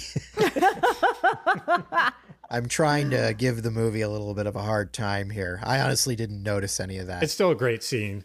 I'm just too caught up in the craziness of it that I'm not really even noticing that kind of stuff. But you're right. I remember that as a kid, like thinking these people are tied up next to this body that's leaking, and worms and tentacles are erupting from it, and they're totally helpless to it. And MacReady's trying to light the flamethrower and it's not working. Yep. So that's when Windows has to blast it, but he's too scared. Yep. And this thing just grabs him. But MacReady does eventually get the flamethrower going, and he incinerates the creature. Yeah, the one thing that I always thought was kind of weird is he shoots the thing with a flamethrower, and then this thing's on fire and it runs outside. Instead of just letting it completely burn up, he lights a stick of dynamite and throws it at it, bursting it into a million little pieces, which I thought is counterproductive to what you're trying to do. Right. Because now you have 1,000 little thing pieces flown that may not burn up. I think at that point, Carpenter just wants to blow shit up. Yeah, it raised the level of action here and have more explosions. Which I kind of am not that super psyched about, honestly. This last little chunk of the movie, things start blowing up a lot after this. It becomes kind of an explosion fest, which is not my favorite type of movie. And this was sort of a thing that was just done a lot in the late 70s and early 80s, through to the 90s. It was like at the end of your movie, you just had to blow everything up. That was just always the way every movie that had any sort of action in it or conflict at all, like it needed to end in explosions. These explosions are epic in proportion. They're good. They're like mushroom cloud explosions, though, in here. This is at the point where, I mean, they already have resigned that they're not leaving here. Like it's just like annihilate everything. No one's getting out of this alive. And it's sort of funny. I was thinking about that today while I was watching it. It really sort of comes into play like a little bit later. Like basically MacReady's like, we just have to blow everything up. And he's like, we're not getting out of here. And it's really just matter of fact. Like there's no big moment Yeah. of like, we're all going to die. It's just like, no, we're all going to die. Like, They have to find Blair. yeah, they're going to test him. So they send Childs after him. So there's a big piece of information. There's a scene where they go and find Blair, and Blair has dug a tunnel in the tool shed and tunneled down deep in the snow in a totally inhuman way, and taken the helicopter parts and assembled another ship. Yeah, like a mini flying saucer, Yep. like underground. They have no idea where he is. They split up, and then they have to go back inside. And that at some point they realize that Blair has completely removed the generators. So then they know at that point That there's no hope. that there's no way that they can survive anymore. Well, they also didn't have any hope really after Blair axed the whole communication room. There was no one going to come for them. They couldn't even There was going to be a rescue team in spring. in spring. In right? the spring, they're in dead of winter. Theoretically, if they could have stayed warm, they could have survived. I guess, yeah. But without a generator, Yeah, they're completely screwed. Yeah. And so McCready's basically like, we'll just light the whole place on fire and live off that warmth until we're dead. for the night, Yep. Yeah. This location is a little confusing to me because they go to the check on the generator, they find it's missing, but it's like in this generator room or something that's like underground. It seems to be underground. Like you even notice like the set has like ice stairs going in. And, you know, it becomes this area where we sort of play out the climax, this indoor area, but it's underground. it is a little weird. Like, what is it supposed to be? I was trying to justify that just for myself, that when they built this camp, there was a dugout, possibly. Sure. But it's strange because we just saw a tunnel that Blair had created Right. in the exactly. snow. And this looks really similar to it. So it looks like an extension of Blair's weird alien tunnel that he built. Yes. Yes. Totally confusing. So I agree with you. But it's supposed to be a functional part of the facility. Yeah. But yeah, it looks like it's underground. Like, I get it. Maybe they put the generator underground for some reason. I can make sense out of it. And there are pipes and things like it. It looks like a basement, basically. It seems really counterproductive and fucking hard to build a basement in Antarctica when you're just trying to Right. get a shelter assembled.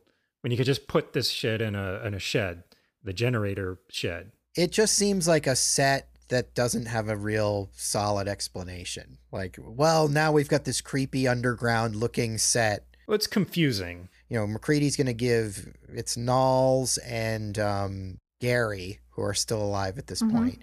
And he's giving them dynamite and telling them to go off into different darkened corners of this creepy underground generator set. Childs is still alive, but he's missing. He's Yes. missing. Childs went and ran after. Blair. You just saw him leave. You didn't even know that. Somebody saw Childs run outside, and that's the last you saw of him. So the other guys are going off to set these explosives.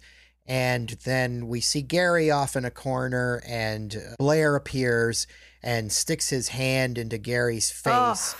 And it's a really good special effect So good. of his fingers. The actor who's playing Gary clearly has this rubbery kind of mask on, but it looks really good. It's really good. And it's just your imagination. You're imagining that Wilford Brimley's dirty hands are in your mouth, Yeah. shooting tentacles and fluids up down your throat. Yeah, that would not be pleasant. Out of his palm or something. And Wilford Brimley just Yuck. has this look on his face, like checking to see if the room's all right. He's just kind of looking around. Yeah. Poor Gary. Ugh. Poor Knowles doesn't even get an on-screen death. We don't know what No. happens to him. He just wanders off down into a corner and is never seen again. The end. I thought maybe he would appear in the body of the Blair creature that comes out of the ground, but he's not in there at all. And you know, another reason why they're trying to blow up the whole base is because McCready speculates that the thing is going to try to hibernate until a rescue team arrives. So Which we got that from that extraneous trip that the nitpicker had a problem That's with. what I was saying. You had to plant that. I know, Troy. That's what I'm giving you props.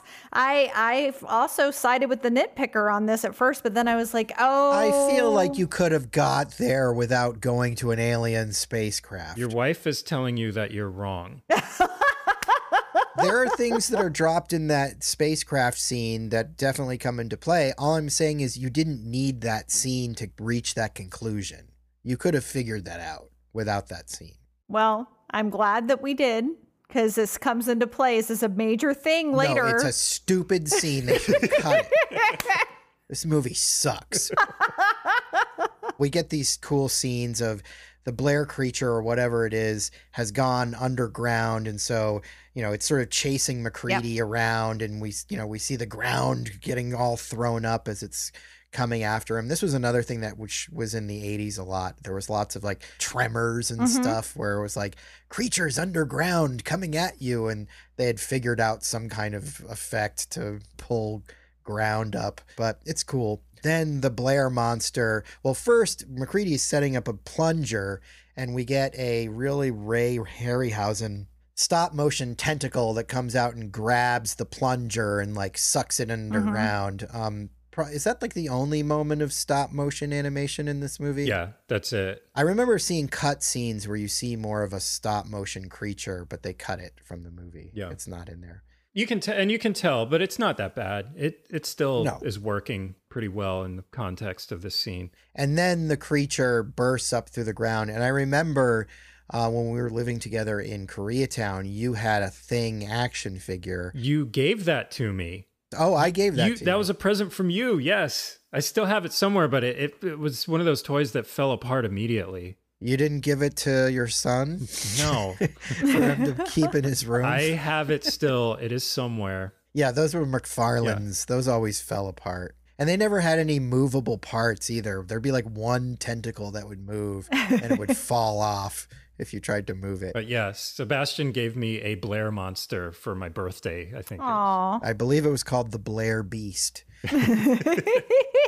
But yeah, it's a big, giant Rob Bottin creature. It looks pretty cool, but it's not the coolest monster in the movie. So it's a little bit of a disappointment that it's cool. It looks cool. And, they're trying to make it the show-stopping form of the creature.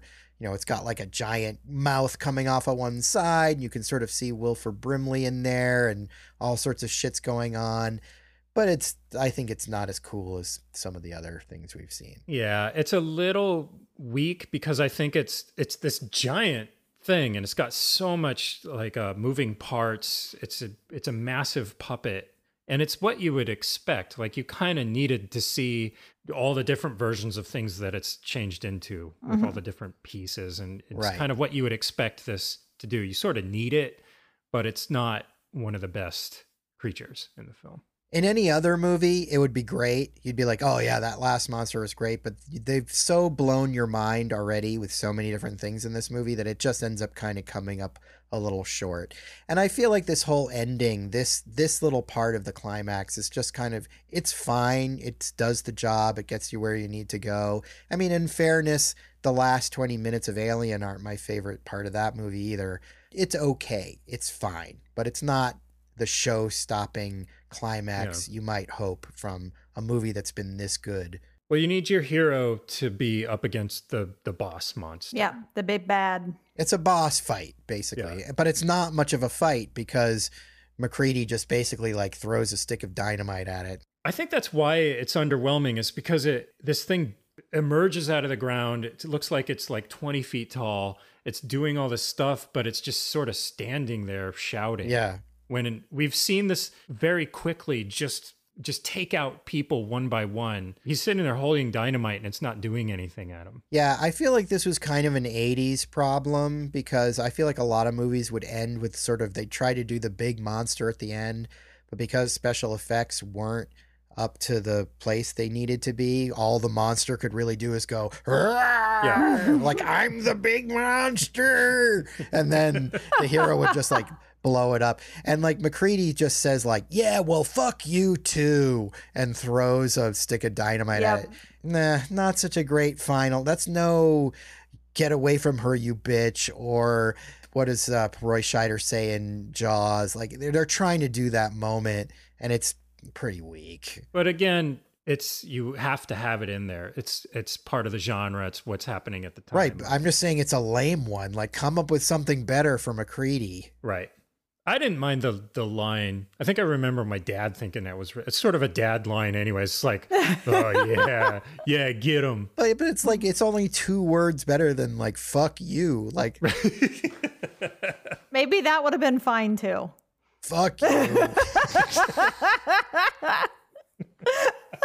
It's too bad like eat all the dicks wasn't a thing back then, because I think that would have been the perfect thing to say, like, eat all the dicks. Well, the thing would have. He would have Right. eaten them all. And it looks like a bunch of dicks. If this last boss battle was a little underwhelming, the final scene is classic. It's and classic. that It's is so good. the whole station is just, because there's been, of course, this crazy explosion. The whole thing has gone up and a sort of one explosion after another.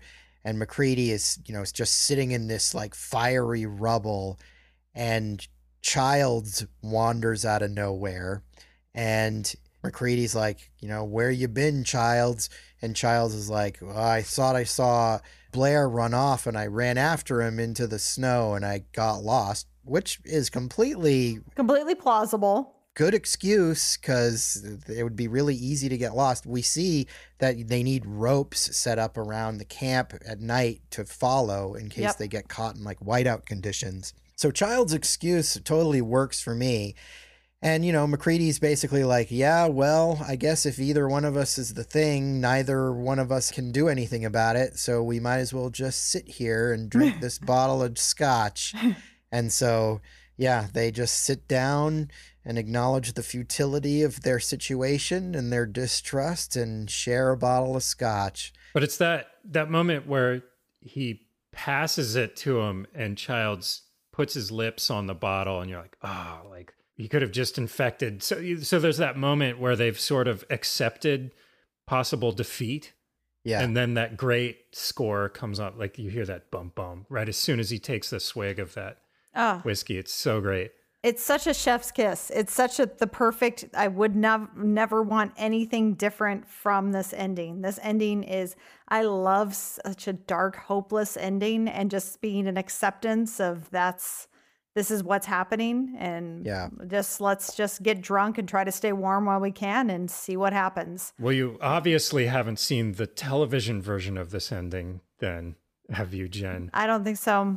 I know there were several endings shot, because this was the original ending, but they tested the movie and they were worried that people weren't going to like the nihilist ending. Well, it's still nihilistic. It shows the next day, and you see the same husky running away from the camp, and then the narrator says, "Watch the skies." That probably wasn't even anything they shot. They probably just took an extra shot of the husky and threw that together, because that was not shot. Like the other endings that they shot, there was actually a happy ending where MacReady is saved. And they shot it? I didn't know that.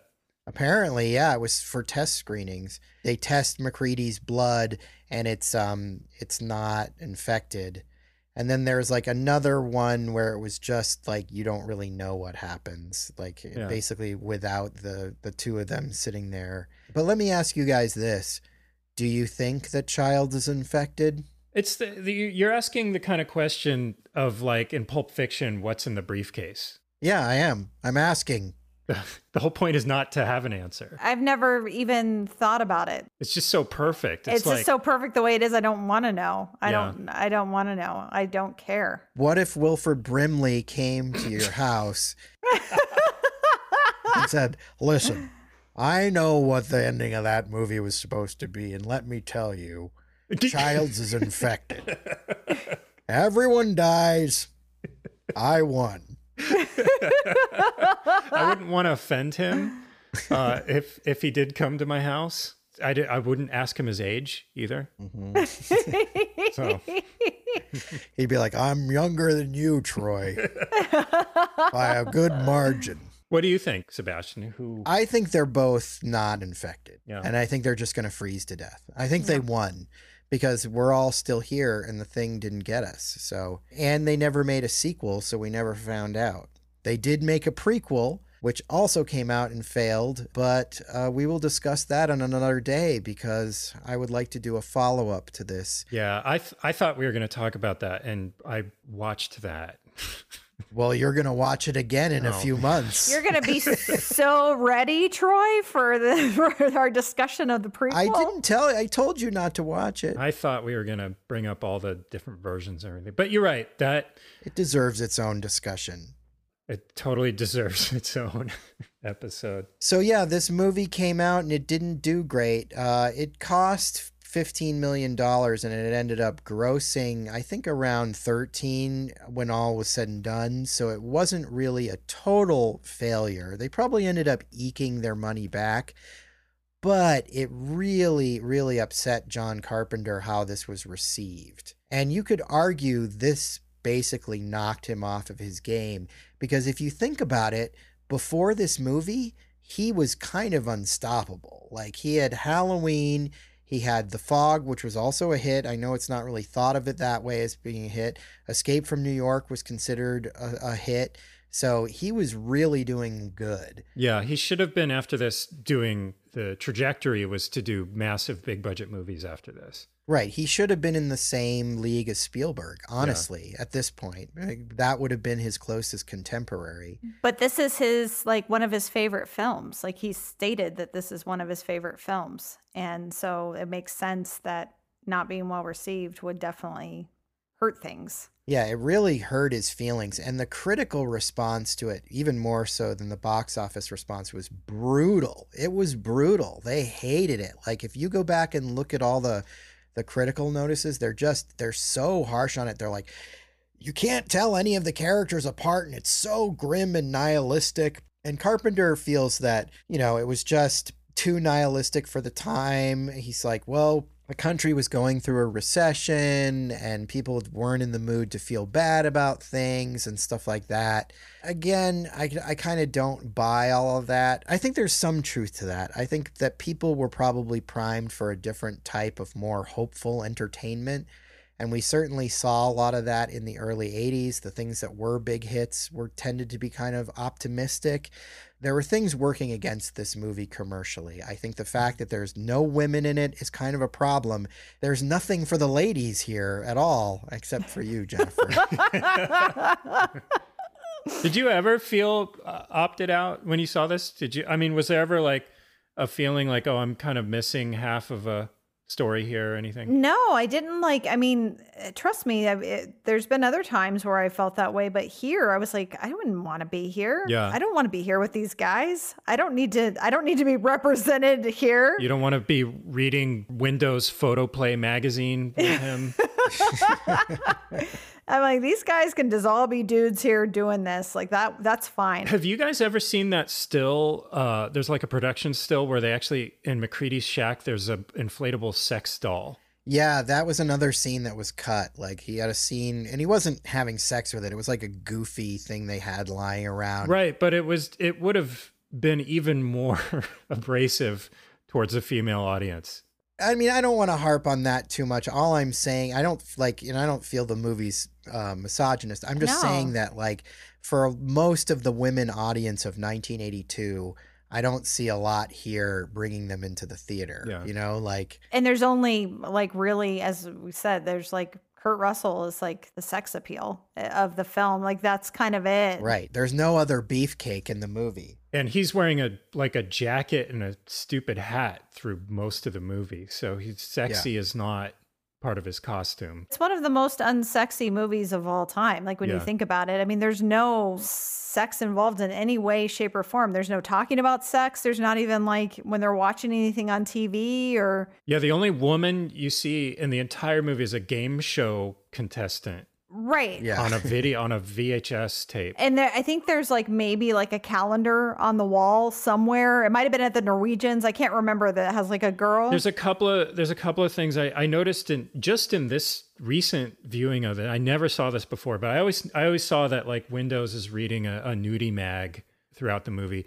In the rec room next to the couch, somebody had been posting up pages from it. Okay. Which you also see in Alien. There's nudie mag pictures up. It's kind of just like something you would expect from like a military group out in the field or something, right? It's set dressing. Alien is like for friggin' Basic Instinct compared to this. Like there is way more sex. Yeah. And Alien's not a very sexy movie, No. but they compared to this, it's like, 50 Shades of Grey.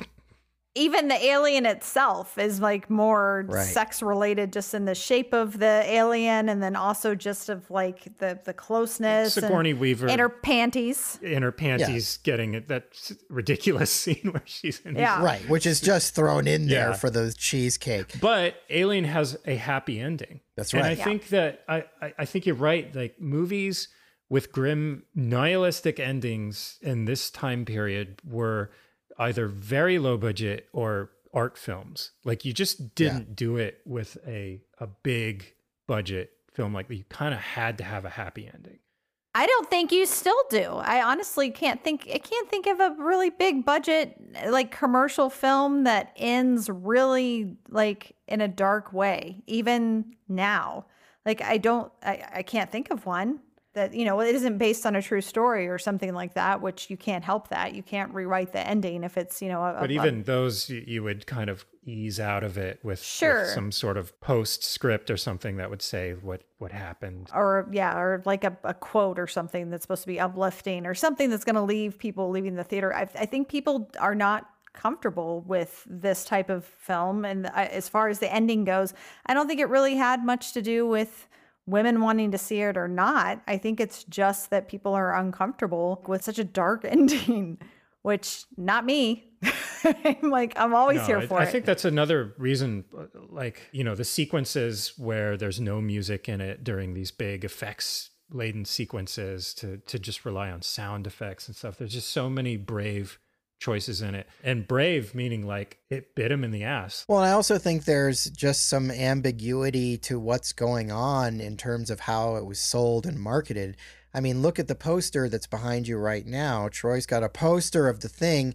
It's a cool poster. It's Drew Struzan, by the way. I mean, this is also like the artist that did the poster for The Thing was still to this day like one of the best movie one-sheet poster artists. Like they got the best movie poster guy to do the marketing. right. It's a great poster, but it also doesn't really tell you much. You're just looking at like this guy standing there and this light coming out of his head. I think again, like they were writing on the success of Alien, and Alien's poster was an egg. Yeah. That was it, with nothing really to do with the rest of the movie. Right. But it's called Alien, and it kind of, that alone sort of tells you what you're in for, where The Thing just tells you there's going to be a thing.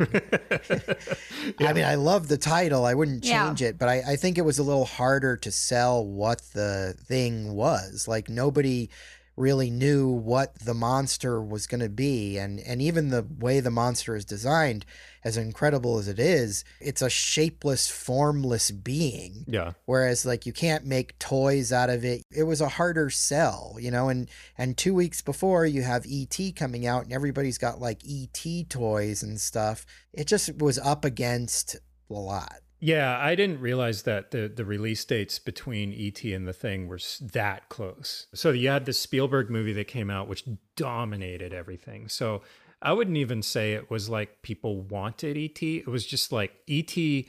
was dropped on everybody like a bomb. It was just like inescapable. Well, and not to mention too, it's like just in general, doesn't matter what era, decade you're in or whatnot, it has to be a pretty magnificent horror film. Not everyone across the board is going to be blown away like we are or like other horror fans are of these amazing effects. Yeah. Like other people are just going to be grossed out.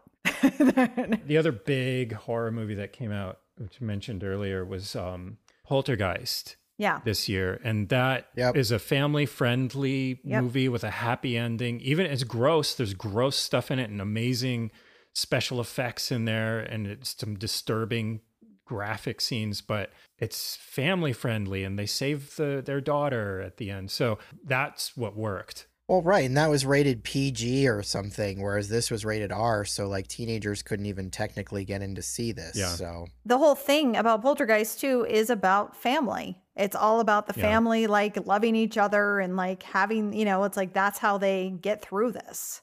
So it's like completely different feel good Yeah. feelings than where we are with The Thing. the good news, though, is time has been kind to The Thing, and now it is regarded as a classic, and John Carpenter should feel good about what he did, because he ended up winning in the end. All right, well, I'm going to go pour some J&B into a chess wizard and get myself a blood test and build a spaceship under the ice.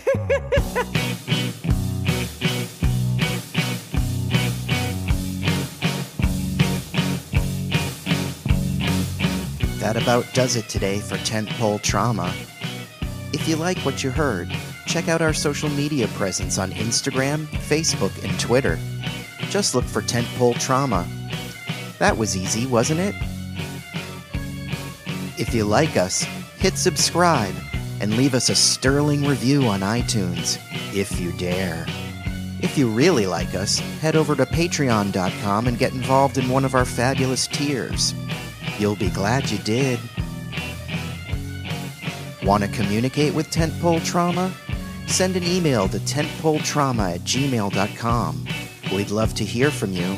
And who knows, one day you may even get your email read on one of our shows.